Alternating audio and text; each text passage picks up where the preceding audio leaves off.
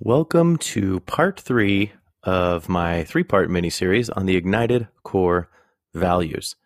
So far, we've covered action and ownership. And these core values can be found stamped onto the new Ignited Challenge coin, which you can find on the Ignited shop if you're curious. Core values are those things that you naturally operate under. If you have to force a value, then it's not a core value. Core values make you who you are. Now, it is possible to adopt core values over time and active implementation. However, you can't, quote, fake it until you make it, okay? As you listen to this mini-series, make an effort to identify some of the core values that you feel you operate under. By doing this, you become more aware of your purpose and ironclad in your stance on principle when it comes to why it is you do what you do.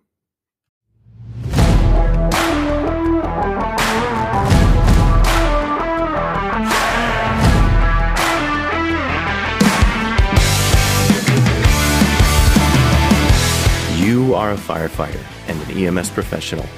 You are a part of a worldwide brotherhood of dedicated servants, and you put your life on the line every day for others. Because of that, you deserve better. We are often our own worst enemies, and it's time to own it. Let's work to improve and change the status quo. That change starts with us, right here, right now. In every situation we're faced with, as we see a need, we own it and we take action. Be the ideal firefighter you would want on your crew. Be ignited.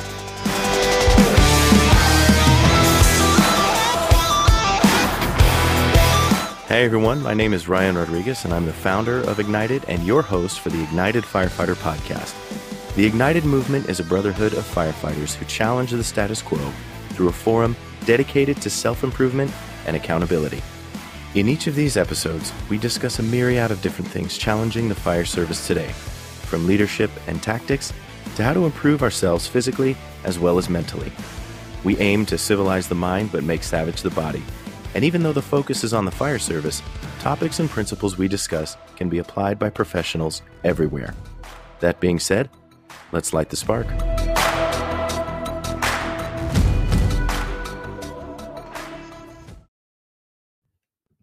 We hear the term brotherhood a lot when it comes to the fire service, as we should. We spend a third of our lives with the men and women that we serve with. And not only that, we share life or death experiences that most people will never see. These experiences bond us together in ways that not many people understand. People who have served in the military and are in other service-based professions like law enforcement understand this bond. It's the type of bond that can only be created in the crucible of danger and reliance upon one another to see each other through. There comes a point where you're putting your life in someone else's hands and trusting them to make sure that you come out of things okay. This type of bond is what draws people to our profession. It's noble, it's sacred, and it's not easy to come by. I brought up the saying, fake it until you make it, in the intro to this episode, and I'd like to talk to you about how this relates a bit to the idea of fostering brotherhood and why I hate that saying. I hate it. I've heard this saying a lot in my career, and every time I hear it, I can't help but feel like I'm hearing someone scratch their nails on a chalkboard. I cringe every time I hear it, and I'll tell you why. The idea of, quote, faking anything in the fire service to me is a complete disgrace. This is a profession of capability and trust. Without that trust from the community, we're nothing. The communities that we serve trust us because of our expected capability. The public and the people that we serve next to deserve more than someone, quote, faking it because they aren't capable or knowledgeable. The reason I disdain it so much is because faking it implies that you're being disingenuous. And that's a cancer that plagues not only the fire service, but all personal and professional relationships. I prefer to swap out that saying with this one: believe it until you achieve it. We don't all come into the fire service knowing everything about everything, regardless of how some of these recruits who I've seen come out of their academies over the last several years. I understand that there's always something to learn. However, acting like you know something when you really don't not only plays into your ego by giving you a false sense of security, it creates a liability where people might put their misguided trust in you, and that's not okay. This small change in semantics has huge implications and impact on the mentality of a person and, as a result, an organization. So what happens if and when you feel your sense of brotherhood diminishing within your organization or within your crew?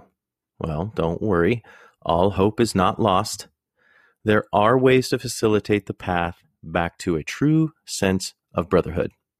This relies on an active and authentic effort by you.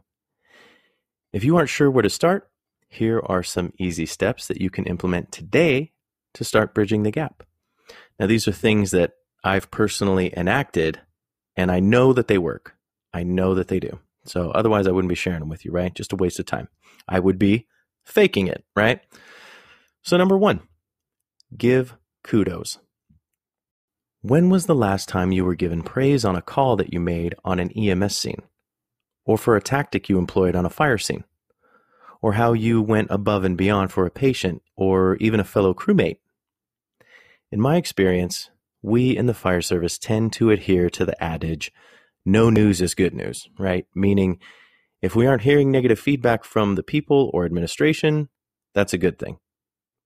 And while this is ultimately true, I guess you could say, wouldn't it be nice to operate in an environment where you were praised for the good things you were doing? I understand that most of us don't get into this career for the recognition, but to serve others.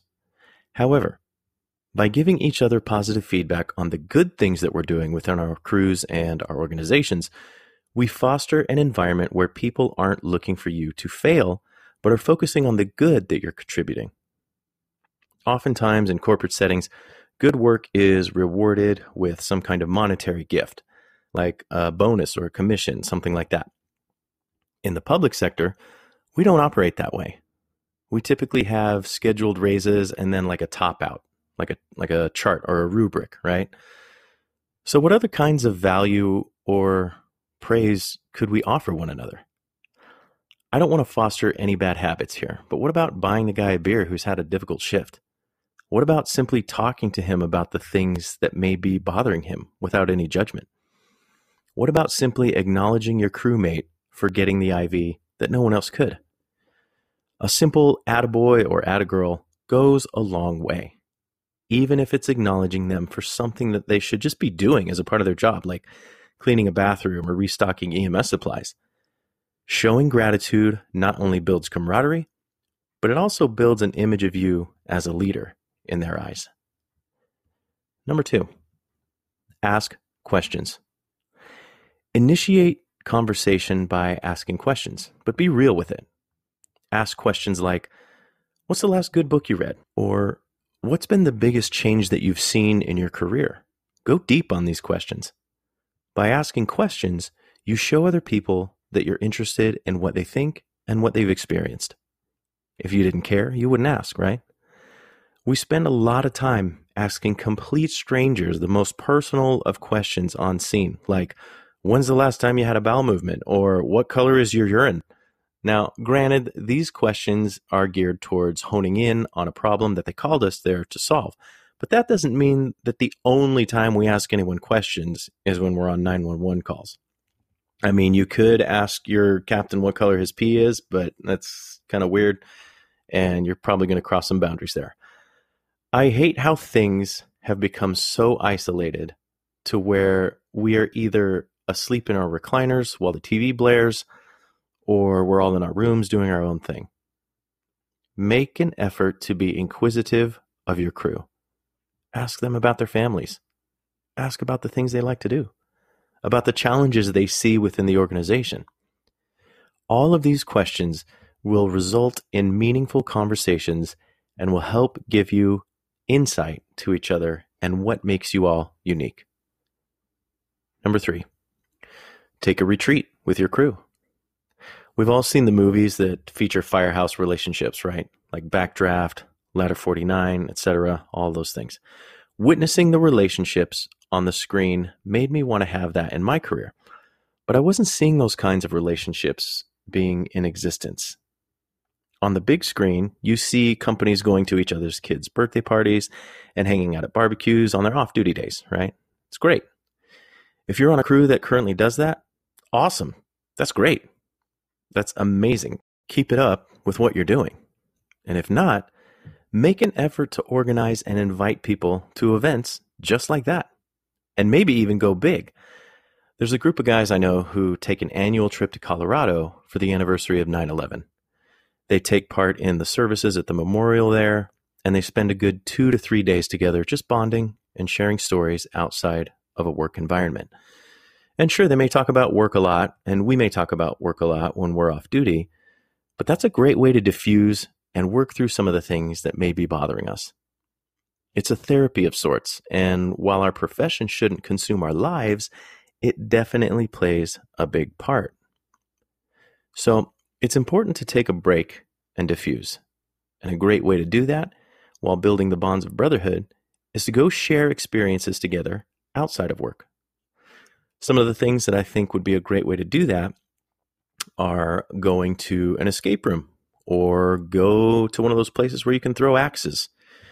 Maybe go to a movie and then lunch afterwards and chat about your thoughts on what you just saw. I just saw Tenet. I'm so happy that the movie theaters are back open in my state. So happy. I love going to the movies. Love it. And one of my favorite directors and writers is Christopher Nolan. The Dark Knight trilogy is an absolute masterpiece. Inception is amazing.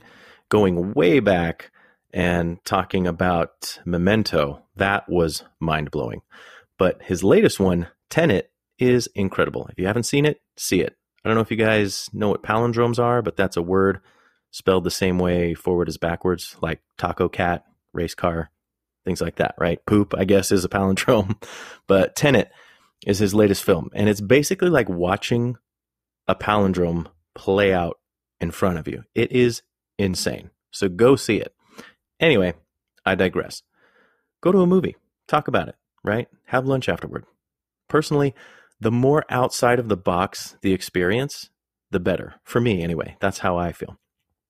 Going maybe to like a float tank session, doing an obstacle race, doing a cryotherapy session. See who can like last the longest in that. I don't know how long they let you stay in those tubes, but I think it would be kind of fun to see who can last the longest.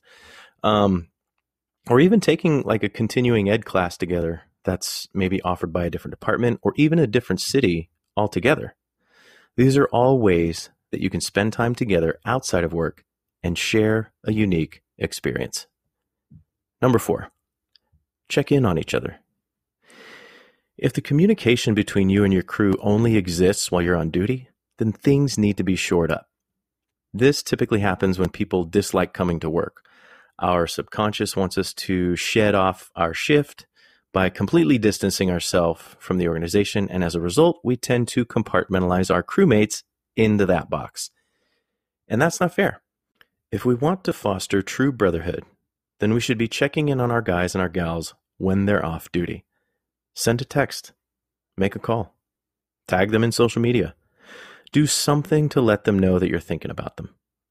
I've got some avid hunters on my crew, so who were the first people I went to when I was looking to buy a bow? You guessed it.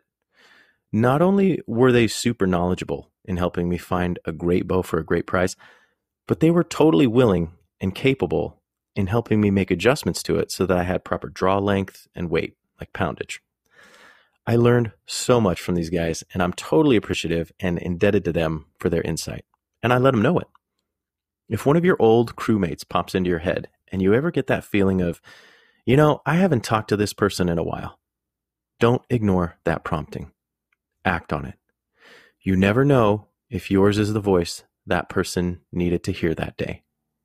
We all struggle sometimes, and it's okay to ask for help. But a lot of the time, we don't because we feel like we need to be strong, right? We need to be the strong ones. And by asking for help, somehow that shows a weakness. That couldn't be further from the truth. So reach out, check in, and link arms together.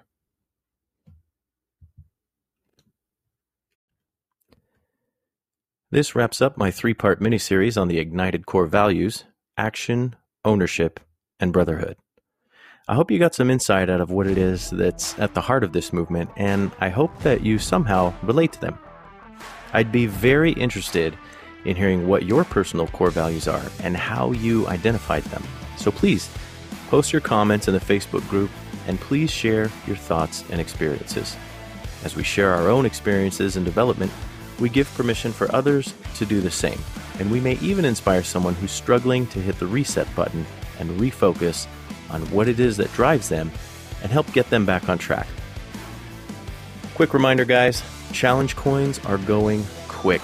Be sure to get your orders through the online shop, and don't forget, I'm offering everyone who listens and subscribes to the show a special discount. So use the code PODCAST to get $2 off your order of all challenge coins. Shipping is free on challenge coins. Just make sure that you select the right shipping option in the drop-down menu. I'm really happy with how they turned out. They look amazing. So get your orders in soon because they are limited in quantity. As always, thank you for listening to the Ignited Firefighter Podcast. Please subscribe and share these episodes with someone who you think should hear them. And do me a favor, leave a rating and review wherever you listen to the show.